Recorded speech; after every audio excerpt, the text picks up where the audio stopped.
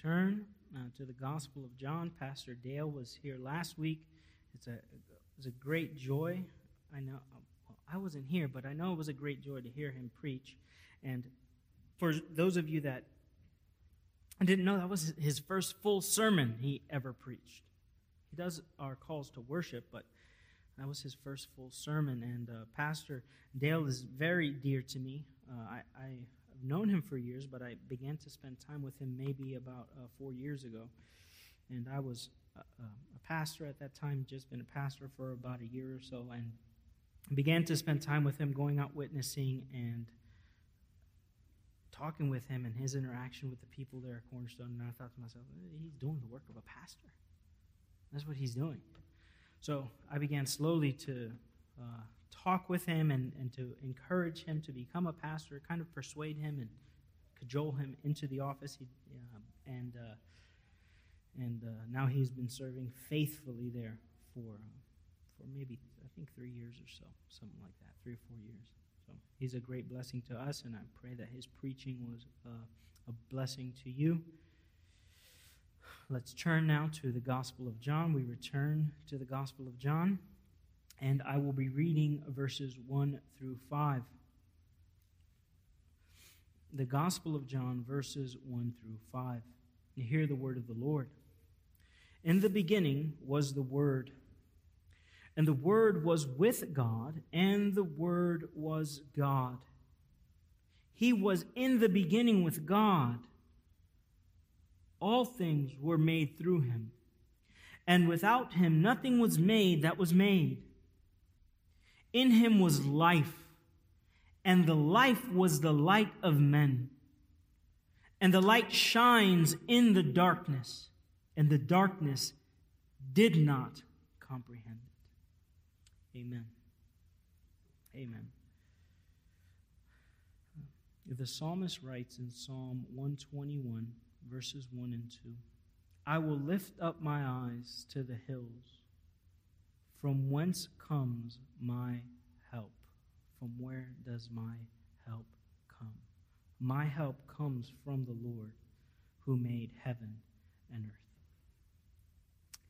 I would encourage all of you to have this mindset when you come to church on Sunday. We come here not as a tradition, not as a moral practice only, but we should come expecting to hear a word from God preached to us, a word that will enable us to live in this world with joy and confidence. We should come with eyes that are looking to the hills, looking to the mountains. And here the psalmist really, he paints this picture of someone looking above and beyond themselves. They didn't have skyscrapers, the way that we do in that time, building so high. So the highest points were mountains. So that's where they would look to. Look to the highest point on earth. Seek there. Why? That's where their God was in heaven. That's where our God is now. And that's where our help comes from. The Lord who made the heavens and the earth. Augustine writes, do you wish to see what a design of God is the Lord Jesus Christ? What the purpose of Christ is?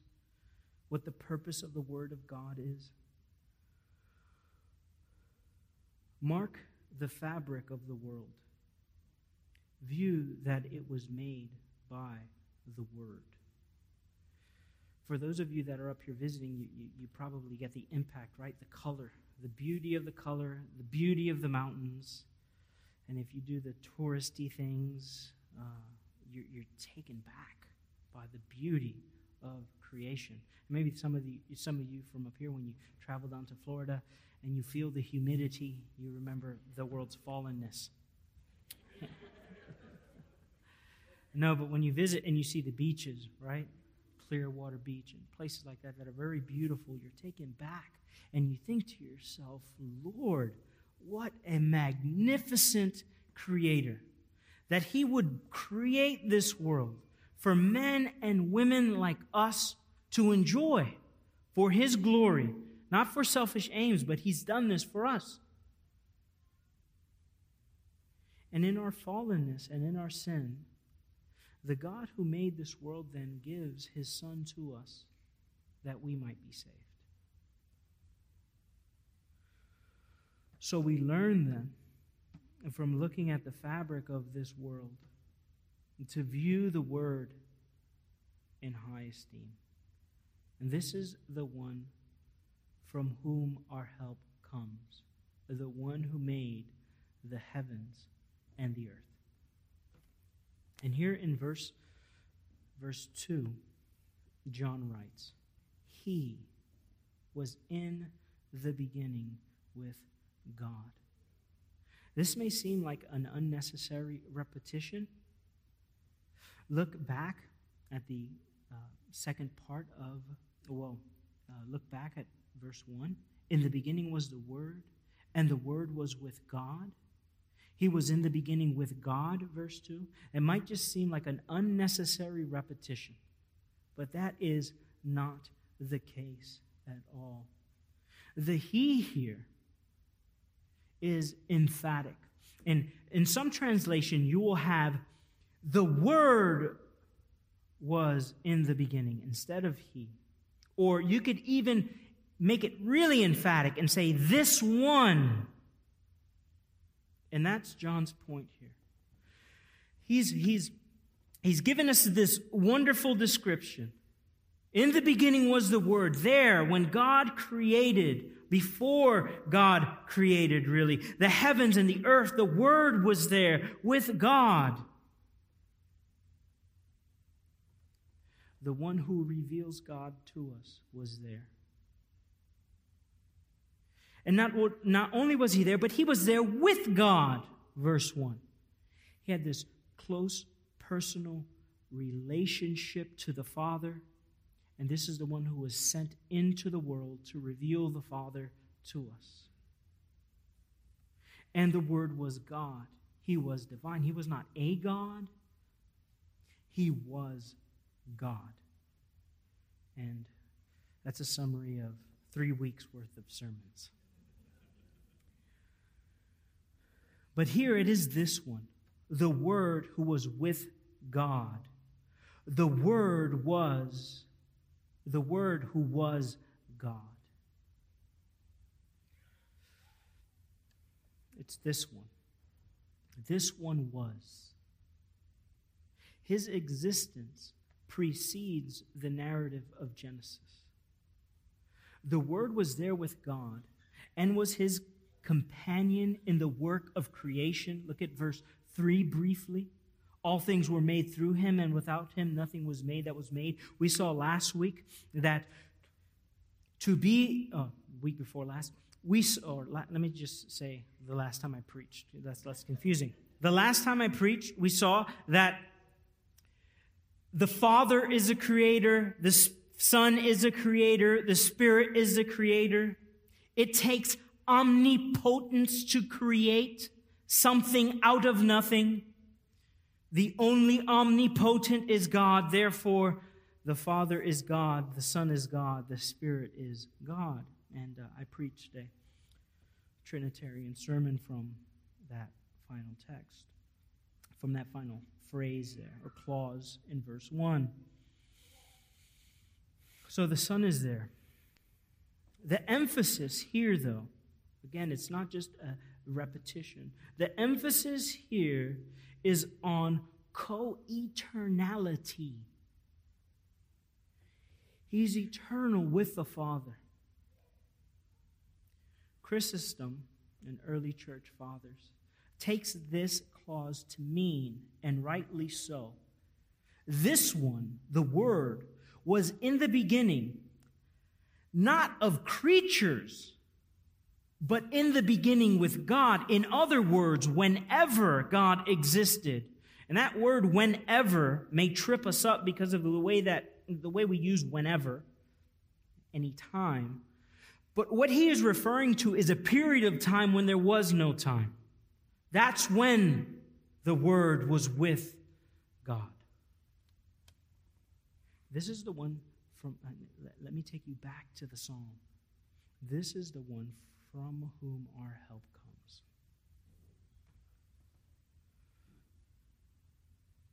Not only was the Word there in the beginning with regards to that period of space where there is no time, I don't know how you describe it, eternity past, but he was there in relation to another person who is also eternal. He was in the beginning with God. Note also, the point is not that it is no longer so that he was with God. He is no longer with God. That's not his point at all. This was the case. The Word was with God. And Jesus, throughout this gospel, speaks of his continued relationship and dependence upon God. J.C. Ryle notes that John declares that the same Word, who was eternal and was God, was also from all eternity a person in the Godhead, distinct from God the Father, and yet with him by a most intimate and ineffable union. In short, there never was a time when Christ was not with God. That's why he says things like, I and the Father are one.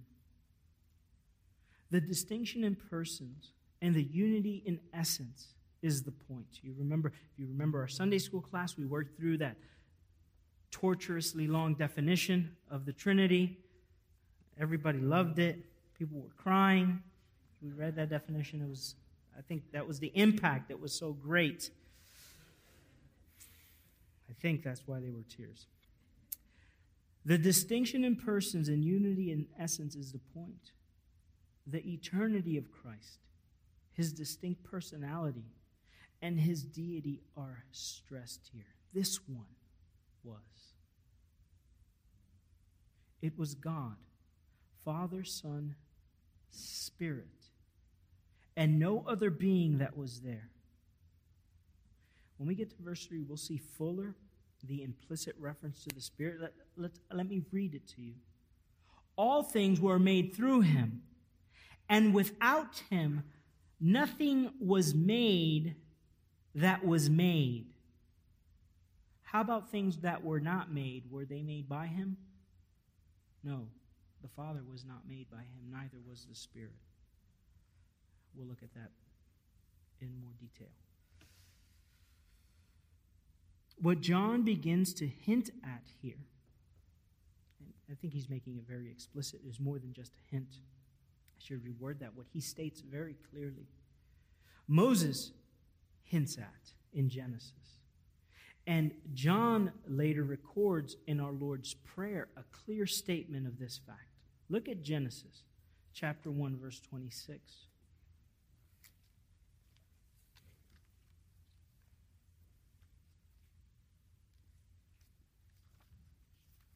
In Genesis chapter 1, verse 26, it says,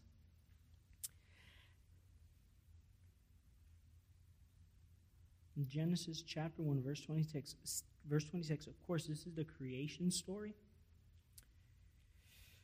And God says, then God said, let us make man in our image. According to our likeness, let them have dominion over the fish of the sea, and so on and so forth. This is what Moses is getting at here. In light of the gospel, then, of Christ, we see that there, at the very beginning, man is made in the image of his Creator, Father, Son, Holy Spirit. And then later on in John, if you go to John 17, verse 5, and this is in the Lord's Prayer. Not our Father who art in heaven, hallowed be thy name. Not that Lord's Prayer, but Christ's own prayer to the Father. He says in John chapter 17, verse 5,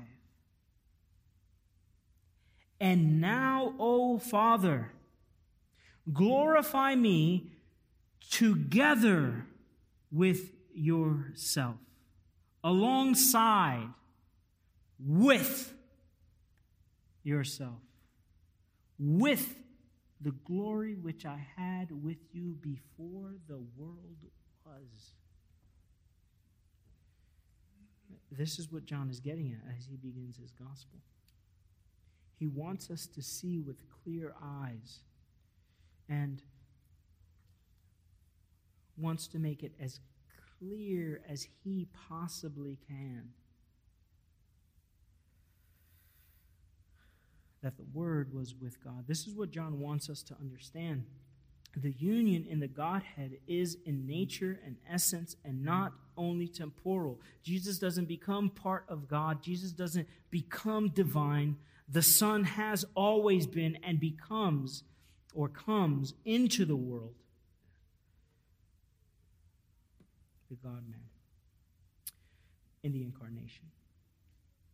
What we have to remember is this, is that whenever a truth is repeated in Scripture, like this truth before us, it serves to press upon our mind and our heart the necessity of believing the truth, of knowing the truth, and of living in light of the truth. It's not just for the sake of repetition or to fill up pages in a manuscript or in a Bible that God repeats himself. It's important for us to understand these things. We cannot rightly think, we cannot rightly live before God, we cannot rightly know God if we do not understand John 1:2.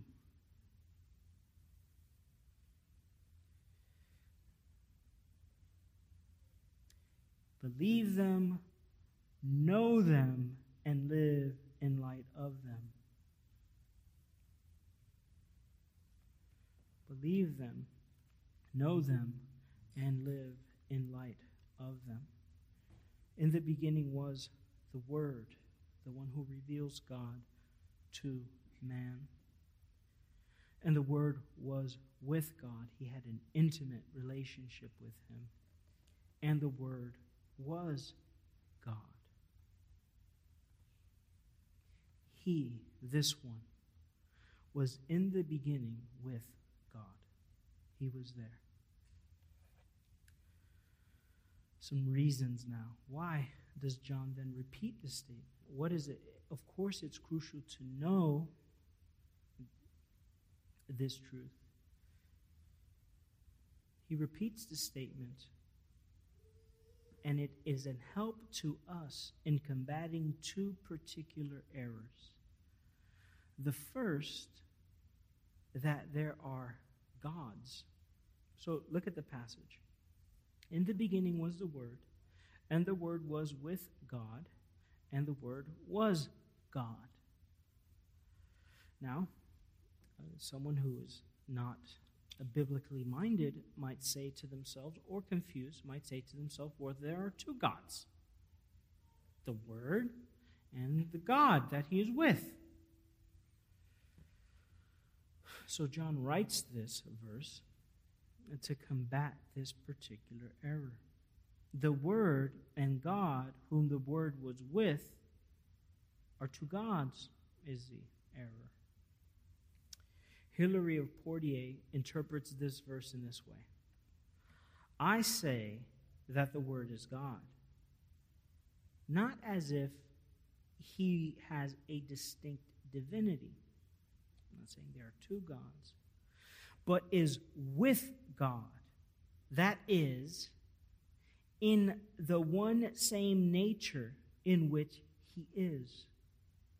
He's interpreting that with. So the question is, in verse 2, what does with mean? What does with mean?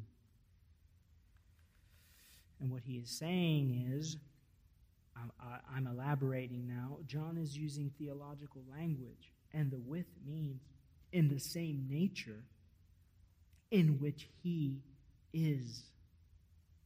The with means that in the beginning, this one, the Word, who was in the beginning with God and was God, is one in essence and nature with God. The second error, so he combats this here. The second error that could be proposed is a division in wills. The Father and the Son are opposed in some way. Right? You have the Word and you have God. And they are distinct in such a way that there are two wills, two separate desires. The Father and the Son are opposed in some way, but with the interpretation of Hilary of Poitiers, I would just say Hilary, but then we might get might lead someone to the wrong conclusion if they just heard a sermon clip.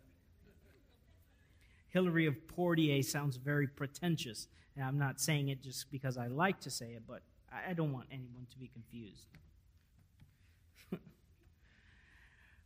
But with Hilary of Poitiers' interpretation, the two, or really three persons, the two have interpretation at hand.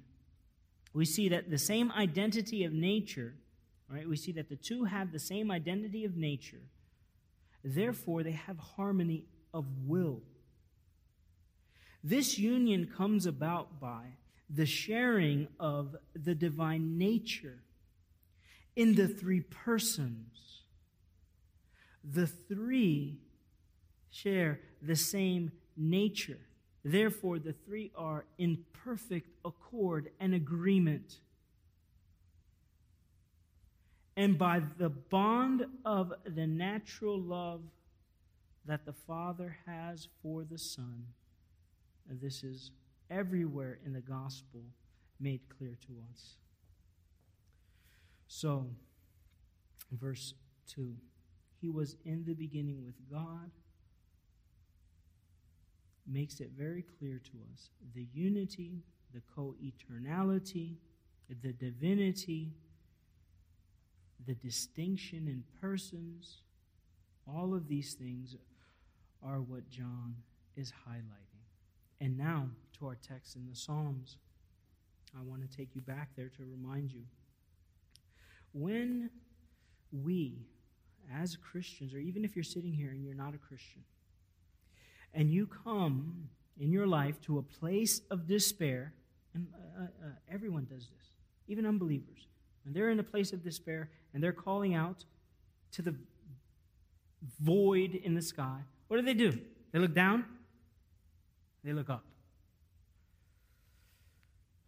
Our help comes from the Lord who made heaven and earth. Our help comes from this one. Verse 3, all things were made through him, and without him nothing was made that was made. All things were made through the Son. Everything. Have you ever thought about this? You know, think of pieces of technology, right? So we have these phones. My phone here. So all of the stuff that was needed to make this phone, you know where it came from? That's pretty funny. I thought you were a conspiracy theorist. I thought you were going to say aliens. Well, where is Taiwan and China? Where are they located? On Earth. There you go. Yeah. All right, there. So, everything that was needed to create this phone comes from this planet. Everything. Every last bit of it. Even the technology. Right? Because the technology is contained in our brains. So everything that we interact with in the entire universe, let's say we were able to colonize Mars, and you start digging, and you dig up a cell phone. What? A Nokia, right? Block phone. You dig up a Nokia block phone. The Lord Jesus, you can say, in the most ultimate sense, He made that. He made this phone. All things were made through Him. So we look at creation and we see that everything was created by Him, but not only that. And I think this is important for the Gospel of John, particularly verse 4, because Christ, our helper, is our creator. The one who was in the beginning with God is our creator, and He is the creator of all things. Listen to the way that Paul puts it in Colossians. In Colossians chapter 1, Paul puts it this way.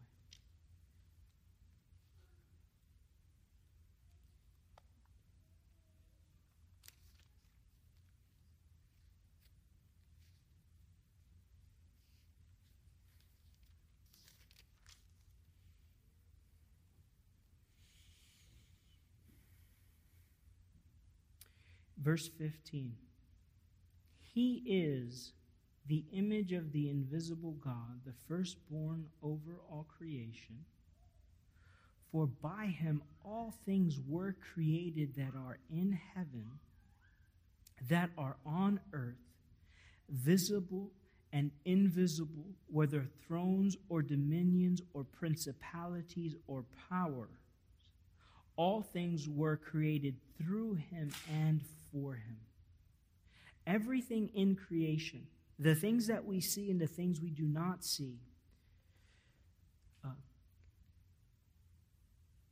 heaven, the angels there were created by Him.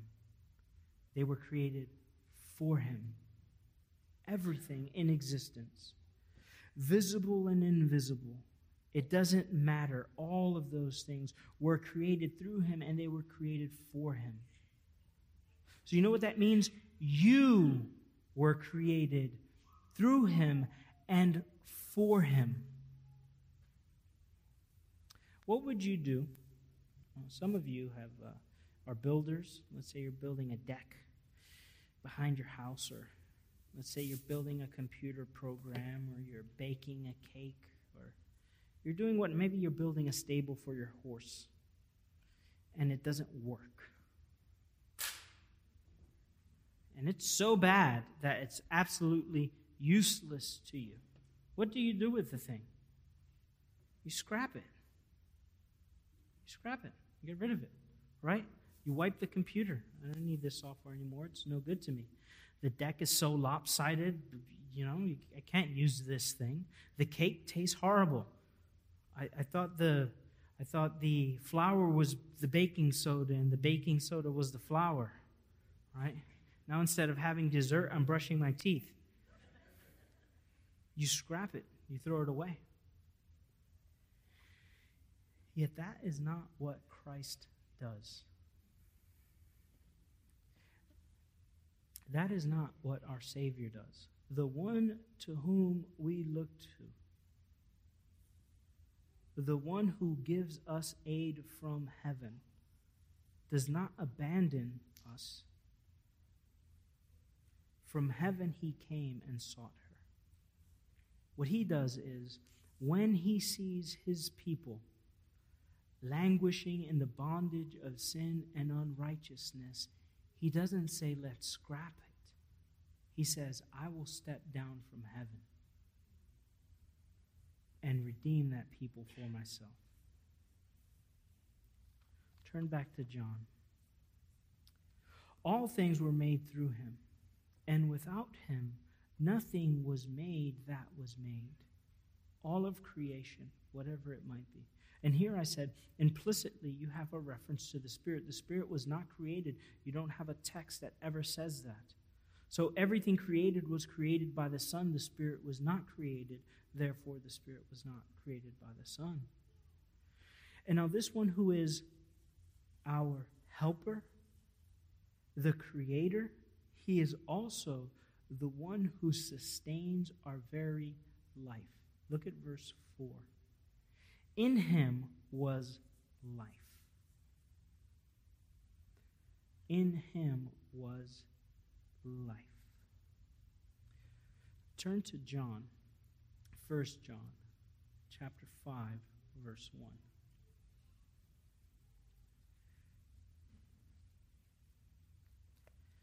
In him was life.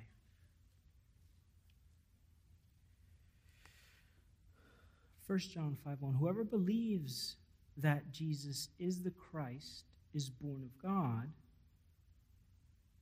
and and everyone who loves him who begot also loves him who is begotten of him. It's the first part of the verse that I want to look at. Whoever believes that Jesus is the Christ is born of God, which means you have new life. This is absolutely true. It's everywhere in the Gospel of John. It's very clearly stated here. That's not the point of John 1:4. The point of John 4 is that life itself is found in the Son of God. All of life. That's why he can say to Lazarus, when Lazarus is in the tomb, Lazarus, come out. And a man who was dead, stinking, rotting in the grave for 3 days, I believe it was 3 days, how many ever days, was stinking, rotting in the grave, he can come back to life.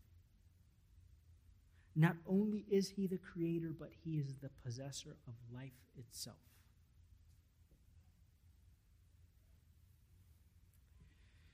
We have 5 minutes.